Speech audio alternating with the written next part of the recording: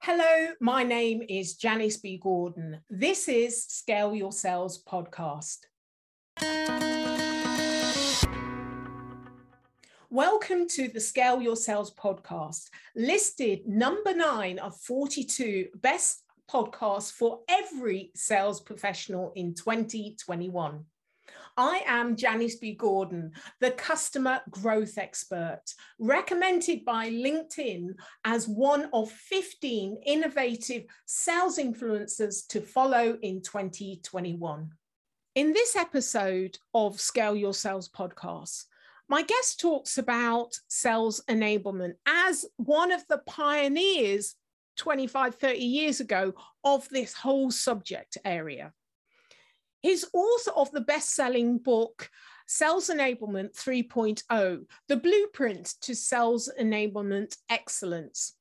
Now, we talk about the different phases of sales enablement and how it's important you have different leadership to take you through those phases. We talk about diversity in sales, and there's some really excellent advice for leaders. We talk about the buyer's journey and customer excellence. There is so much in this episode. My next guest is a senior executive with over 20 plus years of sales enablement leadership experience. He is also an acknowledged practitioner and keynote speaker in the sales enablement space that understands how to create bridges between internal organizations to empower sales to exceed expectation. Welcome to Scale Your Sales podcast, Roderick Jefferson. Thanks for having me on, James. I'm absolutely honored and looking forward to this. Well, I'm looking forward to talking to you, and I'm looking forward to talking about your book, Sales Enablement 3.0, the blueprint to sales enablement excellence. So let's see the book. I know you've got it there under your there you go. What a handsome man that is. Gorgeous. It's a great photographer. Editing does wonders. So tell me, what was your inspiration? I know this is your area, but actually to take it into a book. There are, other people that have written about sales enablement. What is the space that your book satisfies that the others don't? Well, to begin with, it comes from the actual person that cloned the nomenclature sales enablement. It was I, 16 years ago, that created the nomenclature and thus has taken off to this now global phenomenon that we call sales enablement. The reason for writing it was actually a multiplicity. One was I wanted to show the history of enablement, and that's why I call it 3.0. We talked about what was 1.0, starting with the traveling salesman and those type. And then the second, what I look at 2.0 was during high tech. And 3.0, the book is not like normal of, hey, here's all of your overviews and templates, although that's in there. I'm writing from the perspective of what is the future of sales enablement? Where are we going? How do we get there? And more importantly, the why behind it. I think there were 3 overtures throughout the book, and that was communication, collaboration, and orchestration. How do we make sure we pull all of the lines of business together to make sure that we're working in sync and in alignment for our prospects and our customers? And I started it 25 years ago as a salesperson. I was in an inside biz dev rep, and from there became an AE, got promoted to sales leader, turned it down, oddly enough, and realized I loved the process of selling more than I did taking on big deals. And so I've been very fortunate over my career to be at some great companies and learn an enormous amount. And thus, I think I've hit one of those milestones of age and stage. I'm sure you don't understand it, given that you're only 25, but hitting one of those age and stage milestones of it was time to give back. And I wrote the book literally as folks that are coming into enablement, or for folks inside of the enablement space looking to up-level their game, and finally for marketing, product marketing, sales, engineering, et cetera, all the other pieces that collaborate.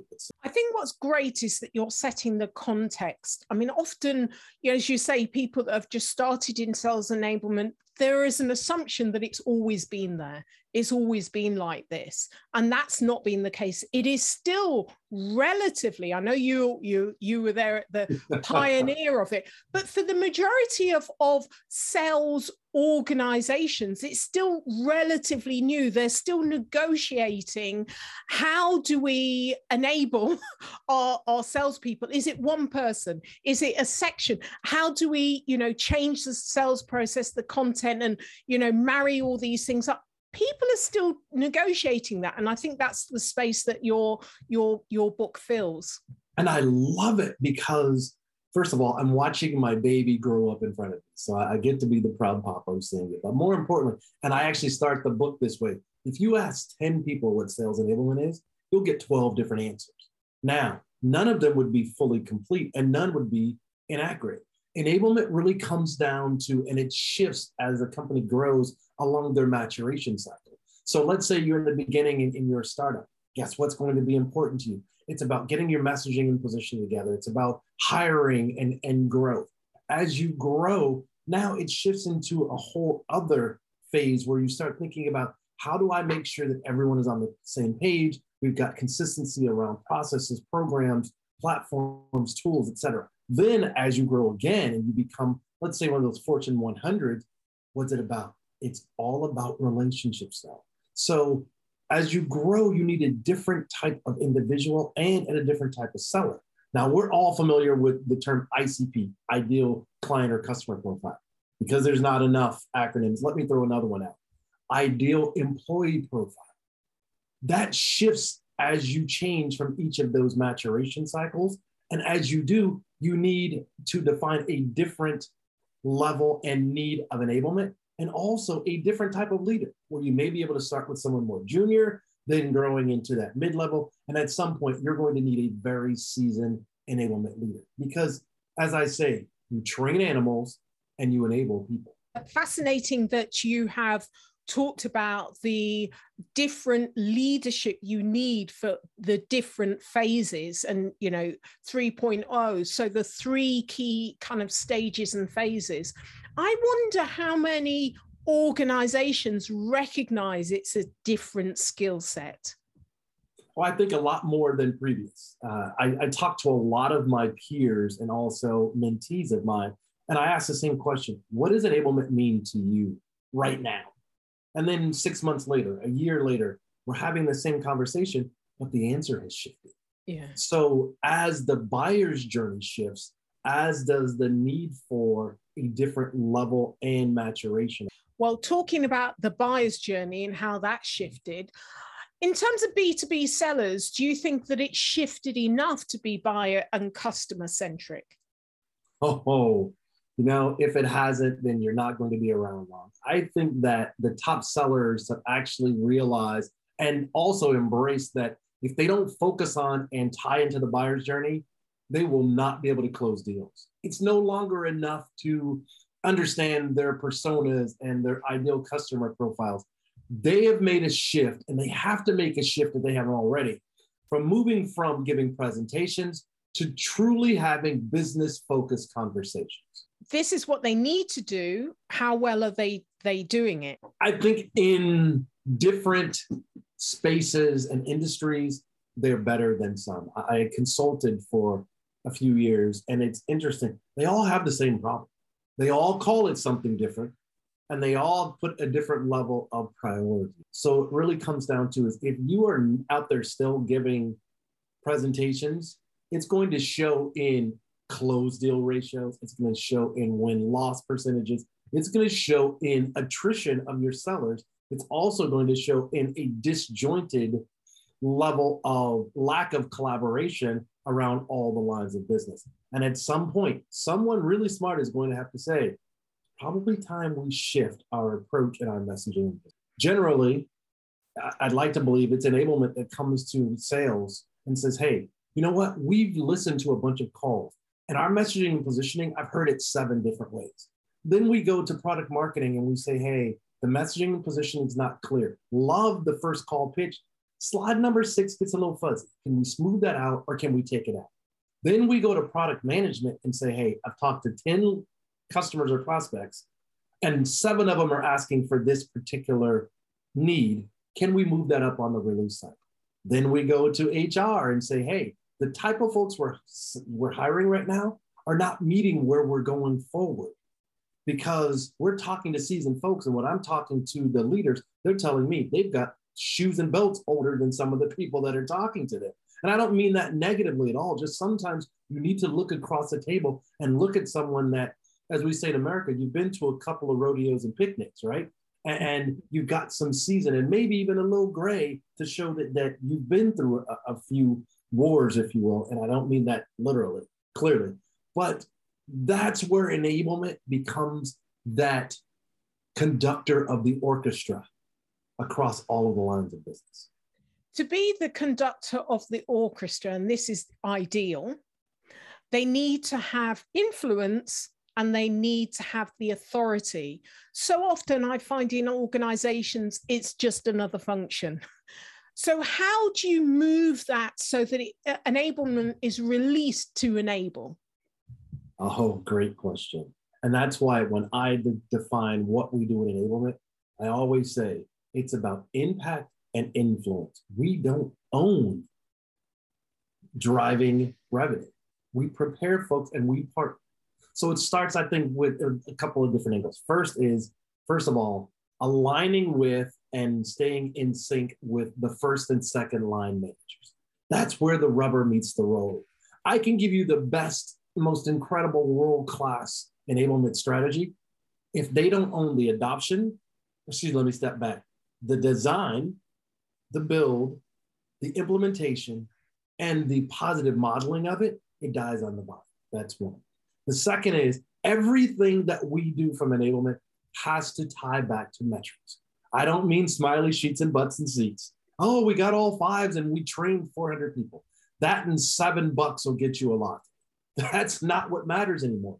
It's really about how do we accelerate speed to revenue? How do we increase productivity? And ultimately, how do we create customers for life by tying the front end of the house with the back of the house of customer success or customer experience? If you pull that all together and you constantly iterate, take feedback in, not just pushing out, and you never give sellers what we think they need, only what they're asking for, we may help them tweak the end result.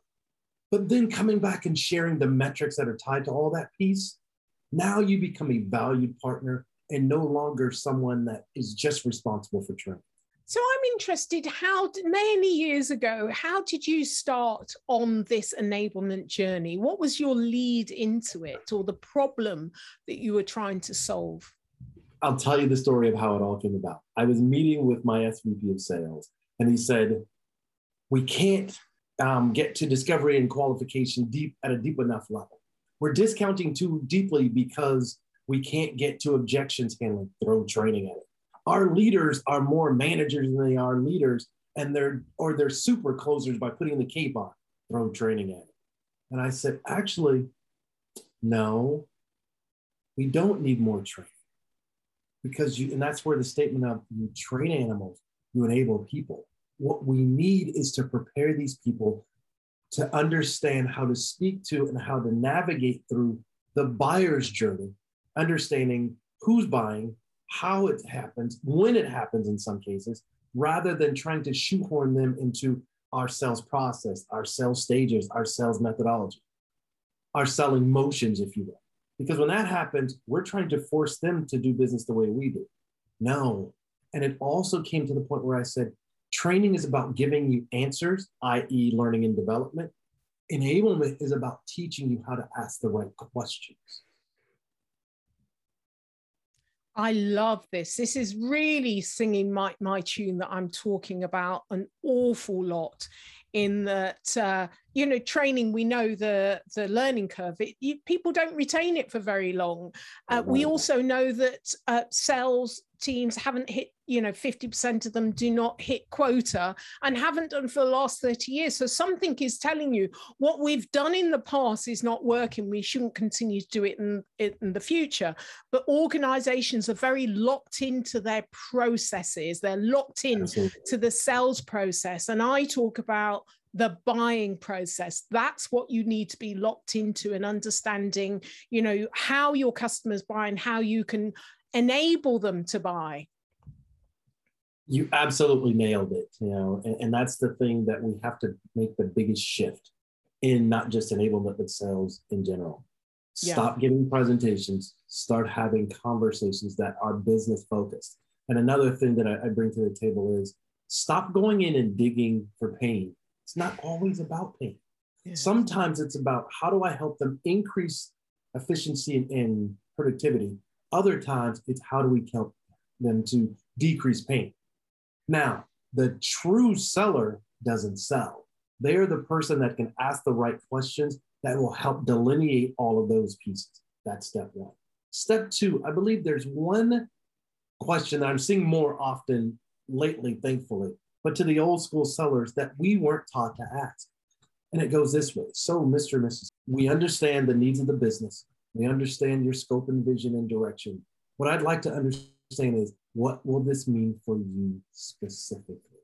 That you can only get by partnering with my company. And the reason I want to ask that is, will it help you get your name in lights? Will it get you a promotion? Will it help to get you out of the doghouse? Will it get you a larger vote or voice at the table? Minus that one minuscule question, which is grand in the scheme of things, but a very small, easy point question. If you don't ask that question, you're only getting 50% of why people actually. Because I don't care about AI and ML, which I love and I'm a big fan of. But at the end of the day, we're in the people person business. Yeah. People are still buying from people. Yeah. And I think you're absolutely right. People's personal drivers are more important than their corporate drivers. And if you can tap into that, then you've got them. And often you can meet both. But if you don't find out what the personal driver is, what's in it for them, it's like, well, we can take it or leave it, really. I'm not so sure about this. I do get that. There's one thing that you said to me about your tried and tested strategy, and I love this. Sales leaders start every meeting. Can you give us more information about this? Because I think it's brilliant. It's a simple 3-part question that is so incredibly powerful. I start every one of my team meetings and my one-on-ones with the same 3-part question. Do you want me to listen? Do you want me to coach? Or do you want me to fix? Let me say that again. Do you want me to coach? Do you want me to listen? Or do you want me to fix? And the reason I put it that way is by natural occurrence, as leaders, we're fixers. But it's not always what's needed. Sometimes it's, hey, boss, you know what? I just need you to hear this outside of my head and see if it sounds like I'm bonkers or if it's actually valid. The other piece is, hey, I've tried these things. You've got experience. What have you seen that works and doesn't work so that I don't step in the same hole and break my ankle? And third, it's, hey, boss, just tell me how to fix this because I've tried everything I know and nothing's working. The second reason this is so powerful is, one, it tells you, the leader, what set of ears to put on so you're listening clearly.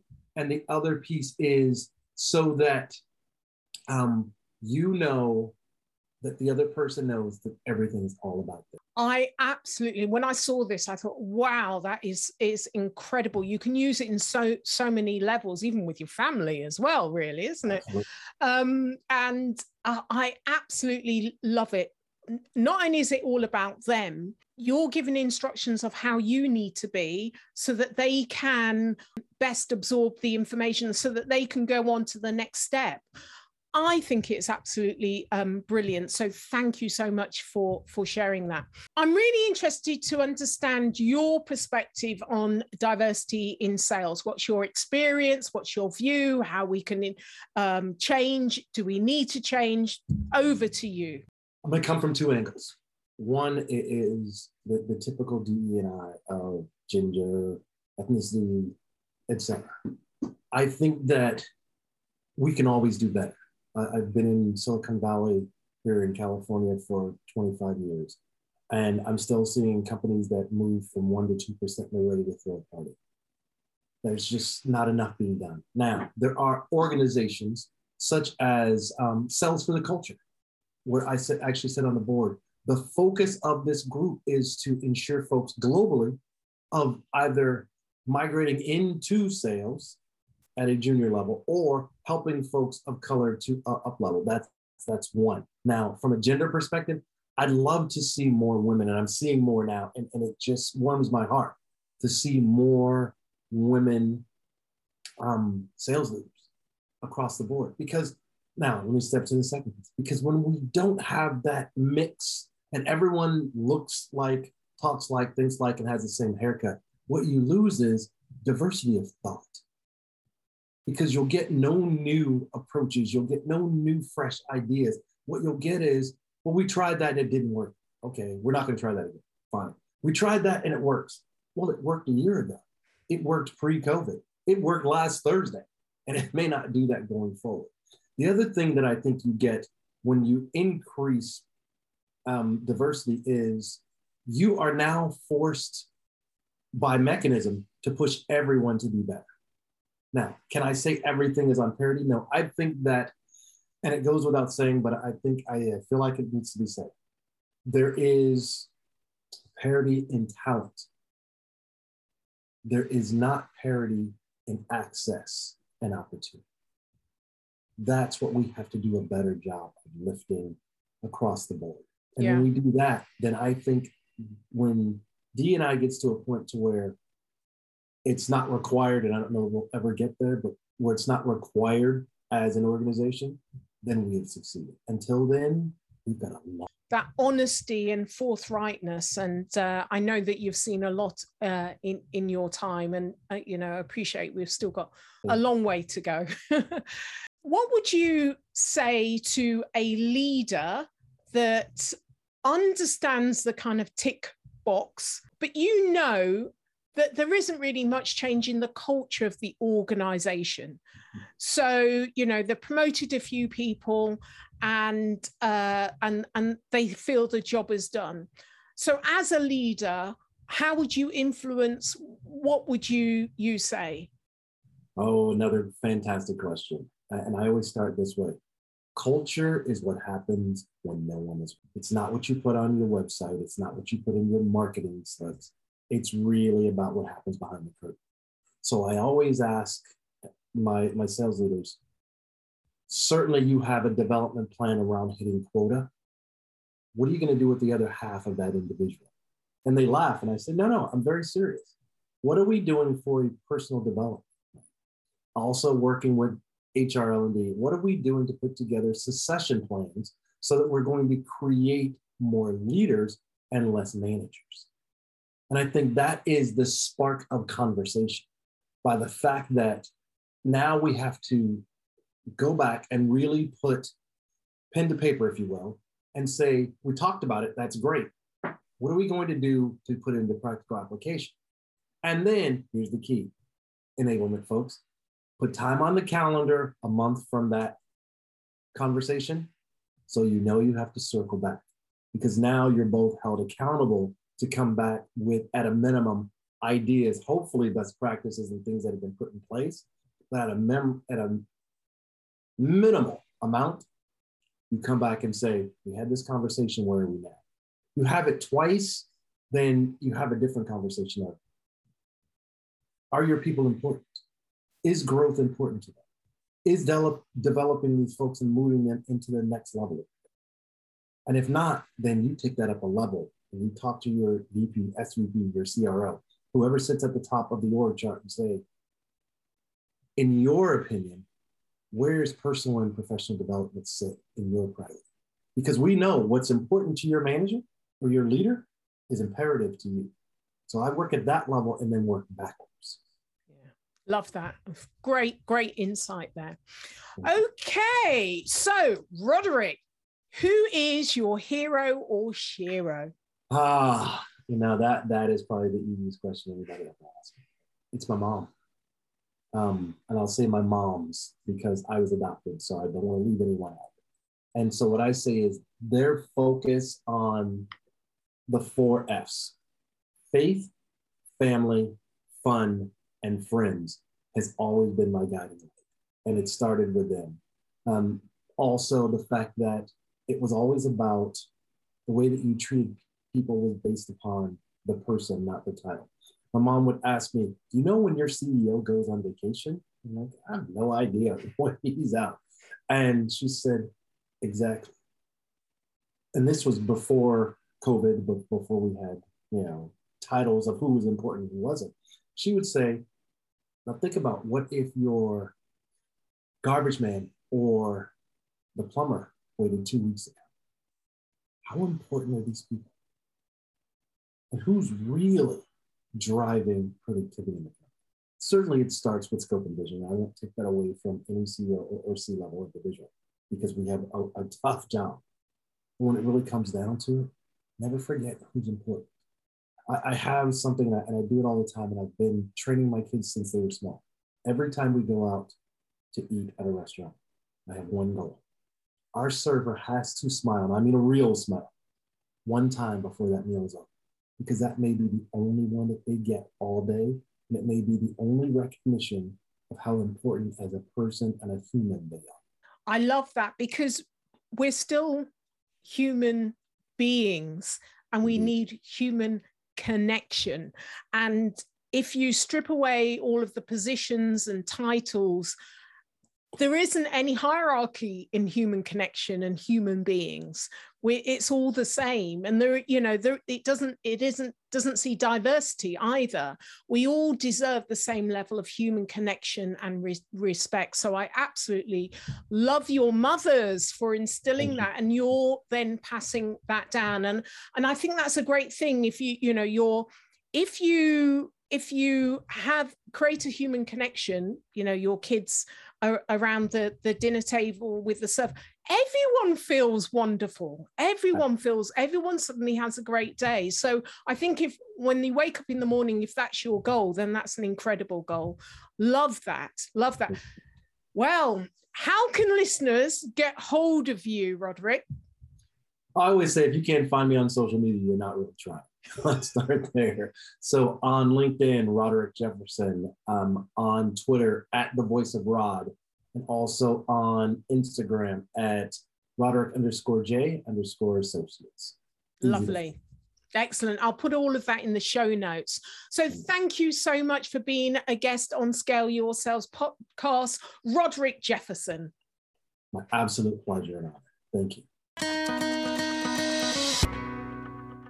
Thank you for listening to this week's episode of Scale Your Sales podcast. If you like this discussion, feel free to listen to other episodes or watch the captioned show on YouTube and subscribe to future episodes.